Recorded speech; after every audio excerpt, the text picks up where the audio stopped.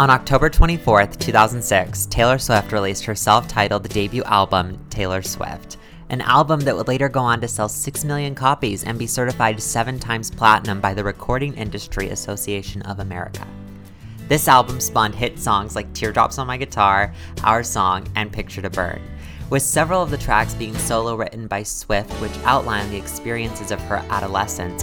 She very quickly turned the country music genre upside down, making a name for herself as a singer-songwriter in a musical world where the themes were described as naive and weak. Join me as I chat with my friends Becca, Megan, Cecilia, Lexi, Amanda, Santiago, Haley, Sophia, Hannah, Alden, Kenzie, Ange, Danielle, and Lindsay about one of Taylor Swift's most adolescent yet powerful pieces of work. The debut era starts on August 26th, and episodes will be released every other day at 12 p.m. Pacific Standard Time. Get your cowboy hats out and your boots on because it's going to be a yeehaw of a time.